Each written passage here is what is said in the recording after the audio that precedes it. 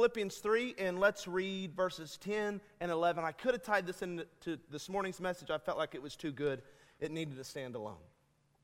Verse 10 and 11. That I may know him, the Bible says, and the power of his resurrection, and the fellowship of his sufferings, being made conformable unto his death, if by any means I might attain unto the resurrection of the dead. The subject of the message is this: all you really need to know to really know Christ.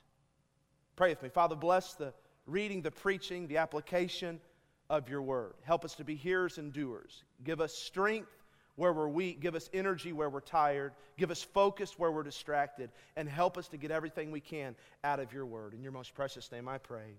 And all God's people say. 1986, I was 2 years old. A book came out called All I Really Need to Know I Learned in Kindergarten.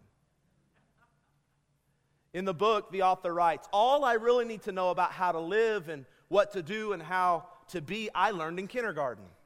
Wisdom was not at the top of the graduate school mountain, he said, but there in the sand pile at Sunday school.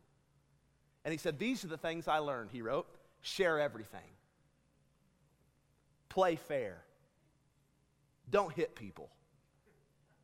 Put things back where you found them. Clean up your own mess.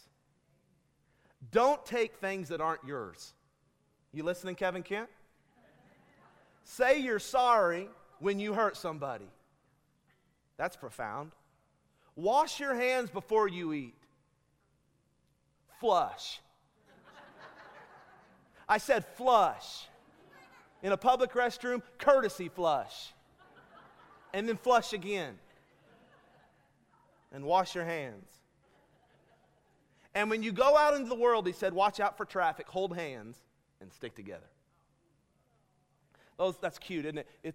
These are all good things to know. This is a pretty good list. It covers a large portion of life, actually. And some adults didn't learn this in kindergarten. But for those of us who are Christians, this list doesn't cover the most important thing we need to know. That is to know Christ.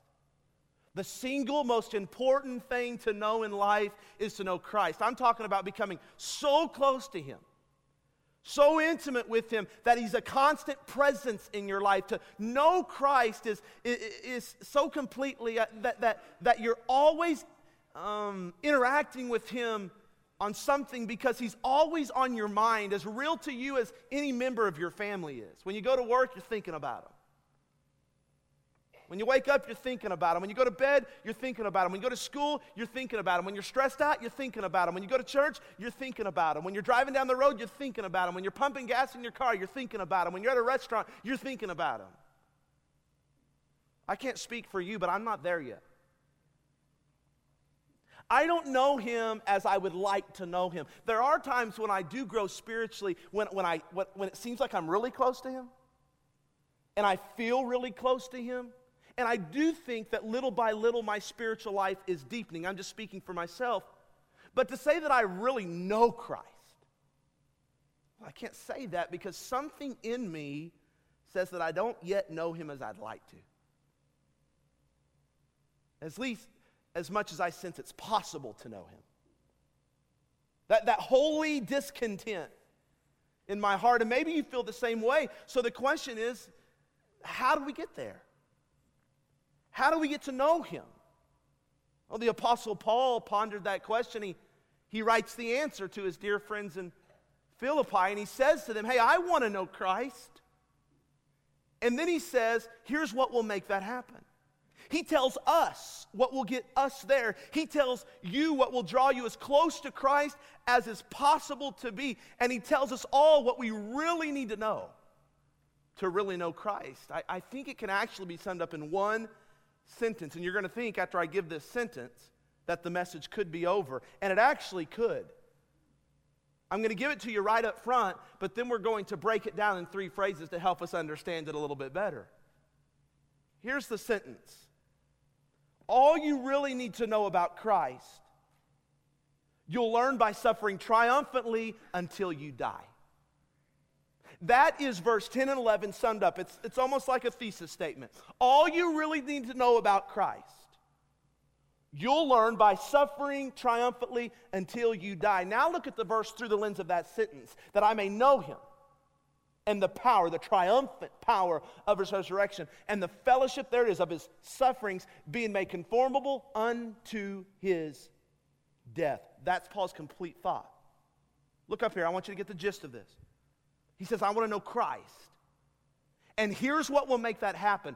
If I can somehow have the power that comes from his resurrection, enabling me to live victoriously as I share the kinds of suffering he experienced, and if I can do this to the very end as he did, so that I can become like him even at the moment of death, if I can do this, then I will know him as much as it is possible to know him. Paul said, if I can go through the same sufferings Jesus went through, if I can triumphantly respond to them with all the power that's available because of his resurrection, and if I can do that to the very end so that when I die, my death conforms to him, if I can somehow live triumphantly through suffering until I die, as I wait for the resurrection, verse 11 says, then I will know him as much as is possible. Question, do you really want to know Christ? No, do you want to know him as much as is possible to know him?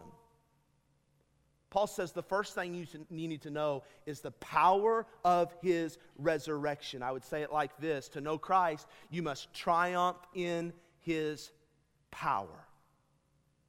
Now, this has theological implications, and it has practical implications. This is a good spot to say an amen right here. When Christ came up from the dead, okay, that proved he was the very Son of God. Amen. Another spot to say a good amen to.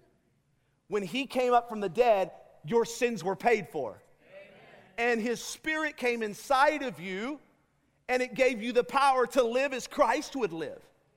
That's the power that comes to you because of the resurrection. See, Paul knew, and if you're a child of God, if you're saved, you also know the power of his resurrection in two ways. According to Romans chapter 6, you know it in salvation. Look at this verse on the screen. Therefore, we are buried with him by baptism unto death, that like as Christ was raised up from the dead by the glory of the Father, even so we also should walk in newness of life. For if we have been planted together in the likeness of his death, we shall be also in the likeness of his resurrection. Yes. Listen, that is so rich. If you're saved tonight, your old man, your past, all your sin at the moment of salvation, not progressively over time, but instantaneously, your old man was buried and you were raised to walk in newness of life. You might be putting two and two together. You might say, oh, that's why they say that when they baptize somebody. That's not just a Baptist cliche. That's Romans 6 in action. We know the water isn't doing that. What we do up there symbolizes what has already happened inside the heart. When someone commits to Christ's finished work on the cross, and they received his free gift of grace through their faith in that finished work on the cross, instantaneously, here's what happens. Exactly what happened to Jesus when he died, he was buried, but rose again. And exactly what we picture in the baptistry. At the moment you trust in Christ, Christ buried your old man, and then he raised you again, and now you get to walk in newness of life. You're a new person. It's amazing. That's Christ's resurrection power. You remember that day you got saved? My goodness, unbelievable. You might not even understood all the implications of that. But hopefully Romans 6 opens your eyes to, wow, that was Christ's resurrection power in me that day. But Paul says in Ephesians chapter 1 that it's actually supposed to extend past salvation. You're not saved just to sit still. You're saved to serve, and you're saved to grow, and you're saved to become more and more like Jesus Christ. It's called sanctification. And look what Paul says in Ephesians chapter 1. And what is the exceeding greatness of his power to who? Usward. Who believe, the saved. According to the working of his mighty power, which he wrought in Christ when he raised him from the dead and set him at his own right hand in the heavenly places. This is incredible. The resurrection means that Christ is alive and that in some personal way, in spirit form, the Holy Spirit is inside of you, prompting you and strengthening you to triumph victoriously in life. No, this is good news for you because when you know the power of Christ's resurrection every single day of your saved, born-again life, that means you don't have to live a loser. You don't have to live defeated. You can triumph through life with the power of His resurrection. So I want you to think, do you know that power? Do you live in that power? Can you go back to any time in your life recently where you've experienced that power in daily living? Maybe in the area of witnessing. Can you think back to a time in which God was impressing on your heart and opening the door for you to share the gospel with somebody? And in your heart you were scared to death? And you just prayed silently right there on the spot, God, give me boldness, the kind of boldness you gave Peter and John in Acts chapter 4 to stand before the intimidating Sanhedrin that day and proclaim the name of Christ. Give me that kind of boldness, God. And He did.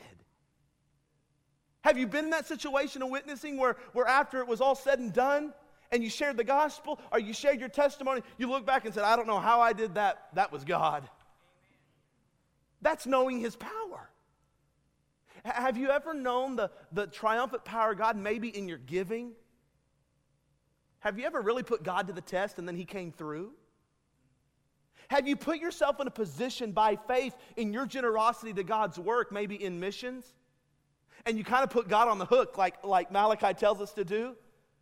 And says, God, I'm not going to be foolish, but I'm going to give by faith. And I'm going to steward my finances properly, and then I'm relying on you to provide for me. And you can look back after an entire year from April to April, and you can say, man, we didn't miss a single missions giving. Not 1 month from April to April, but at the same time, they didn't have to come to our house and turn off our electricity. And they didn't have to turn our gas off.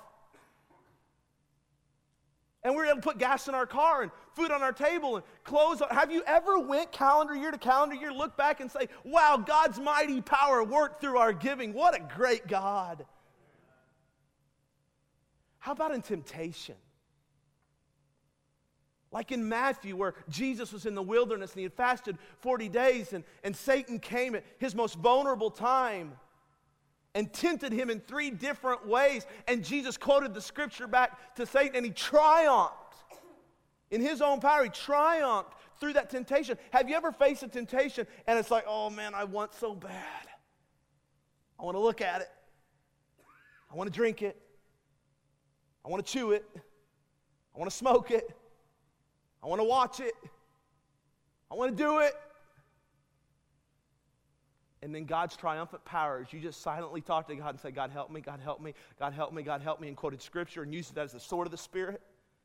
And you watched, wow, if I was left to my own strength, I would have fallen into sin right there. No, do you know that kind of power? Have you accessed that kind of power? When you do, you begin to know kind of how Christ felt on the day He was resurrected. It's that same kind of power. Now, Paul says this is the first thing you need to know in order to really know Christ. You need to know His power that is living in you, but here's what He's going to do. He's going to tell you this. To really know Christ, please hear me, you need to sense this power in specific situations of suffering. Now, we can know the triumphant power of Christ in a lot of areas of our life, but we can't know it any more than in the area of suffering. And that's why Paul goes on to say, if you really want to know Christ, you must live triumphantly in His power through the various kinds of suffering Christ went through. And he says, if you want to know Him, you need to experience His sufferings and you need to react to them through His power the way He reacted to them. Look at verse number 10 again. That I may know Him and the power of His resurrection and the fellowship of His suffering. That word fellowship is koinonia. Remember K-cafe? Partnership. It means you are sharing or participating in Christ's suffering, and that's Paul's second admonition if you really want to know Christ. You need to share in His suffering. Now, why is this the case?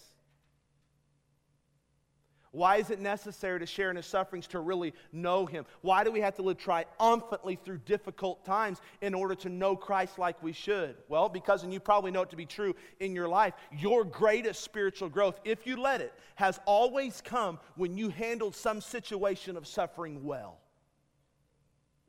Think about it, please. The times you've had the biggest spiritual advances in your life have always been when you faced something that hurt very badly. A loss of someone or something very dear to you, a betrayal by someone very close to you, an injustice done to you, an overwhelming sorrow that came into your life. And if you look back on it, it was actually during those times as God's power was working in you, as His Spirit was producing a godly response in you. It was during those times of triumphing through suffering that you spiritually grew the most. Did you notice Paul said, we're going to share or participate or fellowship in His sufferings and the sufferings of Christ? Think about that. That means being rejected by the people you most wanted to minister to. It means false accusations. It means unfair treatment. Anybody signing up for these things? It means isolation. It means abandonment. And catch this, to the degree that His resurrection power enables you to move through such suffering without becoming bitter, without becoming angry, that's when you'll learn something of His heart. That's when you'll learn something of His mind. That's when you'll begin to know Him on a very, very deep level. I know that some of you perhaps have been rejected like Jesus was rejected by His own disciples, rejected by His spouse, or even deserted by someone that you thought was going to be your spouse. Some of you perhaps have been kept out of schools that you wanted to attend, or fired from businesses that you gave your heart to, or spurned from children that you poured your life into, or betrayed by people you put your trust in. Some of you have been misunderstood. Some of you have been mistreated. But listen, when you realize that Christ also suffered through that, and when you let His power bring a godly response from you, you grow spiritually and you get to know Him on a deeper level. I don't know if this is sinking in. I don't know if you've caught how I've said you know Christ best. You don't know Christ best simply because you suffer. You know Christ best as you triumph through that suffering, as He did. I don't mean you're ecstatic when something goes wrong. I don't mean you're insanely happy when suffering occurs or trials come. You understand that grief is a God-given emotion that He created for our healing. And sorrow is in some ways God orchestrated and ordained in us as a hardwired emotion so that we can heal. If the emotional part of your brain, I was talking to Kelby about this earlier, if your emotional part of the brain shuts off, you're in a really, really dangerous point. Crying is okay. Grieving is okay. Sorrow is okay. I'm talking about not jumping up and down during suffering. I'm talking about not being defeated during your suffering. I'm talking about not giving up on God during your suffering. I'm talking about accessing His resurrection power to triumph in your suffering, to respond to it the way Jesus responded to it. And when you do, that's when you really know Christ. But sadly, the opposite is true as well. Sometimes Christians don't get to know Christ any better during suffering. You know why? Because they try and make it through in their own strength instead of accessing the resurrection power of God.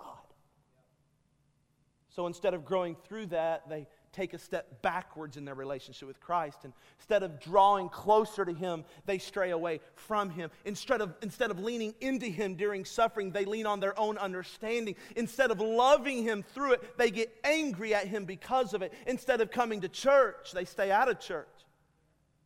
Instead of praying more and communing with God more, they give Him the silent treatment. After all, He doesn't care anyway. Instead of using God's people as a channel of His grace and His strengthening, they actually repel God's people away from themselves and resort to isolation. or they medicate their hurt with some abusive substance. Please hear me. If you're suffering, my encouragement would be this: don't waste it. Don't waste your storm. Don't waste your valley. Don't waste your pain.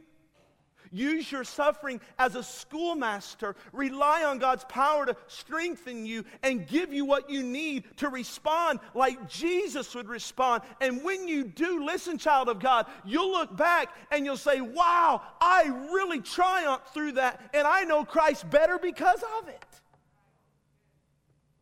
Yeah. I look back on this past year. Can anybody give me a witness you're kind of ready for 2018 to be done? Yeah. But there were some things that we learned in the classroom of suffering that we'd have never learned otherwise. I'm just telling you, there are some aspects about God's grace that I've only read about, sung about, and preached about, but have never experienced until February of 2018. Unless you think I'm a super Christian, I felt like clamming up. I felt like isolating myself. I got so frustrated with God. I was on the verge of anger with Him. You know why? Because it just didn't make a lick of sense to me. You been there? Somehow, some way, God's strengthening grace came to me and humbled me and enabled me to kind of learn a few lessons through that. And I can tell you, it's not of myself, but as I tried my best to access God's power through suffering, I can look back and I can say I didn't enjoy it. I don't want it to come again. I wasn't ecstatic, and I shouldn't have been, and I grieved and I cried and I sorrowed and I was frustrated, but I triumphed through it because of Christ's resurrection power. May that be said of you as you share in His sufferings. That's how you know Him deeply. That's how you know Him. So all you really need to know to really know Christ is share in His suffering and triumph through those sufferings in His power. Paul adds one more thing. Look at verse 10. That I may know Him in the power of His resurrection, the fellowship of His sufferings, being made conformable unto His death. Here's the third thing: become like Him in His death. It's just kind of hard to understand off the page. Paul's saying, I want to know Christ. Yes, I want to know that triumphant power of His resurrection. Yes, as hard as it is, I want to know how to fellowship with Him in His sufferings. But you know what else I want to go through? I want to be able to become like Him even in my death. In other words, I want the process of suffering triumphantly to continue to the very end. I want it to go until I breathe my last breath. What is Paul saying exactly? Watch. He's saying, I want my death to be like Jesus' death. No, he's saying, I want to die as He died, faithful and submissive to God to the very end. Do you remember in the Garden of Gethsemane? As it's revealed that Jesus is 100% God, knowing what awaits Him, but at the same time 100% man, when He said, God, I don't want to go through this, can we pass? Is there another way around this? Can I die for the sins of the world and not have to take your cup of wrath? But He said, nevertheless, not my will, but thy will be done. And Paul, no doubt, was thinking about that. And he says, that's how I want my life to be. I want to finish like Jesus did. I want to experience my death as He experienced, triumphantly. Then I'll know Him as best as anyone can. I want to know Him to the last degree. And the only way for that to happen is for me to carry it through to the very end. May I say kindly, too many people quit. Too many people live for God for years, and then all of a sudden they do something inexplicable. They make some tragic, unexplainable decision that veers their life away from Christ, that hurts those around them, and ends their years with sorrow. Hey, that's sad to watch. And here's the truth. All of us are prone to it. God help us to stay faithful to Christ to the very end. Hey, God, help us to finish well. God, help us to be able to say, like the Apostle Paul said at the end of his life, I have fought a good fight. I have finished my course. I have kept the faith. You see, apparently, the implication of this is Paul saying that there's actually a certain knowledge of Christ. There's a certain intimacy with Christ that you can only know as you die. Is that sinking in? Meaning there's a level of closeness to God that can only be attained as you walk with Him through the valley of the shadow of death. You ever been beside a Christian when they went home to be with the Lord? I have, and I don't really like those moments. I anticipate that my wife and I will stand by many a deathbed if God tarries His coming. And we'll conduct many a funeral. God tarries His coming. I even remember when we sat around her dad's bed, a preacher for many years, a soldier of the cross, man, someone that finished well, and the memories we have, huh, Jen, about things that he said, Psalms that he wanted us to read, things that he said that were almost spooky, almost like God was walking with him through the valley of the shadow of death. I've seen, when you see God's people pass away, it's never a good thing, but sometimes I can almost sense a peace in the room. I don't like it. I'm not saying that it's some great thing, but you can almost sense that they're getting to know Christ in a way I never have. Why? They're seeing Him face to face. They're locking eyes with the one that saved their soul. And what a day that will be, the songwriter says. When my Jesus I shall see. When I look upon His face, the one who saved me by His grace. What a day, glorious day that will be. That's why I told you at the beginning of the message, I don't know Him like I could know Him. And by the way, neither do you. Because Paul said we won't know Him to the degree we really can know Him until the day He walks with us as our shepherd, Psalms 23. The valley of the shadow of death. And you know what, Paul, he gives us a glimpse into his heart with verse 11. And he tells us one more thing about this whole death thing. He elaborates on it. Look at what he says in verse 11. If by any means I might attain unto the resurrection of the dead. Watch here. He's saying, I want to become like Christ in death, so much so that if it's at all possible, I do not want to be raptured alive.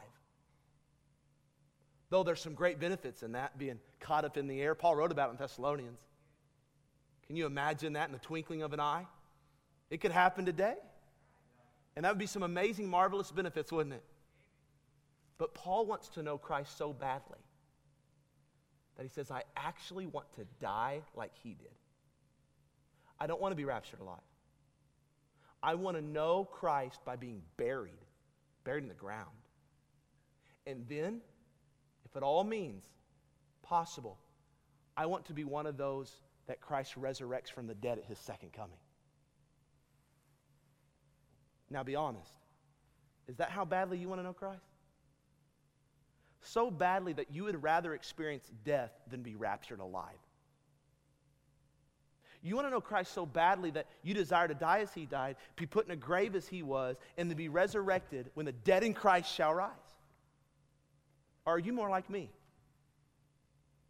And you would rather live a good, healthy, safe, cancer-free life and then get raptured when I'm about 85 and I'm on a golf course. Don't tell me you haven't thought about that. I don't think there's any one of us saying, you know what? I can't wait to die. And Paul was actually saying, I want to be conformable unto Christ, like in His death. So if that means execution, so be it. I want to know what Christ felt. I want to know Christ that deeply. Listen, if anybody knew about the glorious benefits of the rapture, Paul did. Read his epistles. But he said, I want to know Christ so bad, I'm willing to skip what I know is so potentially glorious. To be put in a grave, hear the trump, and I'll be one of the first ones out. The dead of Christ shall rise first. That's how bad he wanted to know Jesus. Would you agree with me? We're not there yet. But may God give us a little more heart, like Paul tonight. A heart that wants to know Jesus a little more than we did this morning. A little more than we did yesterday. A little more than we did last week. And I'm talking about at any cost, whether that's death or suffering. Paul's saying this, all you really need to know about Christ, you'll learn by suffering triumphantly until you die. As I close, I remember my first time to the ocean. Anybody been to the ocean? I was standing on the shore, and I can just, us being just around like Arcalen and Mead Lake and Fort Supply and these gigantic bodies of water, I was taken back by the vast amount of water. I was shocked to not be able to see the end of the ocean. I could always see the other side of Mead Lake just fine. And so when I went into the water, I remember I was never a good swimmer, average at best. I put my toe in the water. I put my foot in the water. Then I put my other toe in the water, my other foot in the water. And I inched deeper and deeper and deeper until I was totally immersed in the water. I didn't know, being a liberal Kansas boy, that you couldn't swallow that water. Tasted a little salty. But it was fun, man. Couple hours I swam, enjoyed myself. It was great. And then I can remember what dawned on me upon getting out of that water. I looked back and said, man, I was in there a long time. My fingers look like prunes, and like I've been in the shower, and I thought, man, I just swam in the biggest swimming pool in America. And then it dawned on me, there was so much of the ocean I still didn't experience. I thought I experienced a ton out there. You just feel like you get so far away you can barely see the shore. And then you get back on the shore and you're like, oh my goodness, there is so much more to experience. And I think Paul is showing us in this passage that there's an ocean of glory in Jesus. An ocean to know, an ocean to experience, an ocean to love, and that we should never get stagnant or bored with knowing Christ. Instead, he's saying that we should fully immerse ourselves into Him every single day. Every time we come to church, get to know Him better. Every time we get in His Word, get to know Him better. Every time we're driving down the road and a song of worship comes on, get to know Him better. Every time we're talking with our spouse or our best friend about what we read in the Bible, get to know Him better. Let's not be content with just putting a toe in the water. Let's pursue a deep relationship with Jesus Christ, and let's never push on the brakes. Somebody say amen. So let me ask you a question. How well do you know Jesus? I'm sure you would tell me, well, not as good as I want to know Him. But I'm talking about like right now. How well do you know Jesus? It burdens me that some can know everything there is to know about their favorite team and their favorite player. And you know I love sports. But you ask them, when's the last time you read your Bible 7 days in a row? I mean, they haven't missed a game.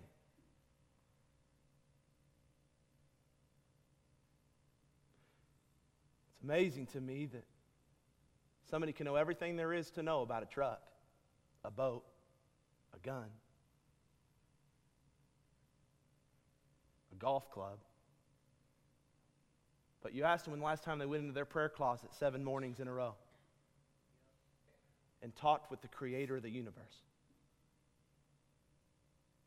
It amazes me that some people know everything there is to know about everybody else, because they live on Facebook. But they can't name but one or two attributes of God.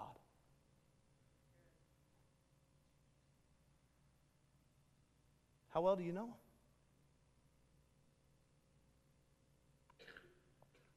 Are you growing stagnant in your knowledge of Him? Are you comfortable? You got it in cruise control? You're bored in your Christian life? Let me tell you how close you can be to Christ. As close as you want to be. Draw nigh to Him, and He will draw nigh to you. Are you suffering tonight? Suffer well. How? By getting on your knees before a God that has resurrection power. And saying, dear God, give me your strength. The same strength you used to raise my Jesus from the dead. Give me that strength or I'm going to quit on you. Give me that power, I'm going to get angry. Give me that power, I'm going to be bitter. God, I need that power. If you're suffering, and some in here are, suffer well. Triumph through that with the resurrection power of Christ, and you'll get on the other side and you'll know more about Jesus than you knew before you entered that trial.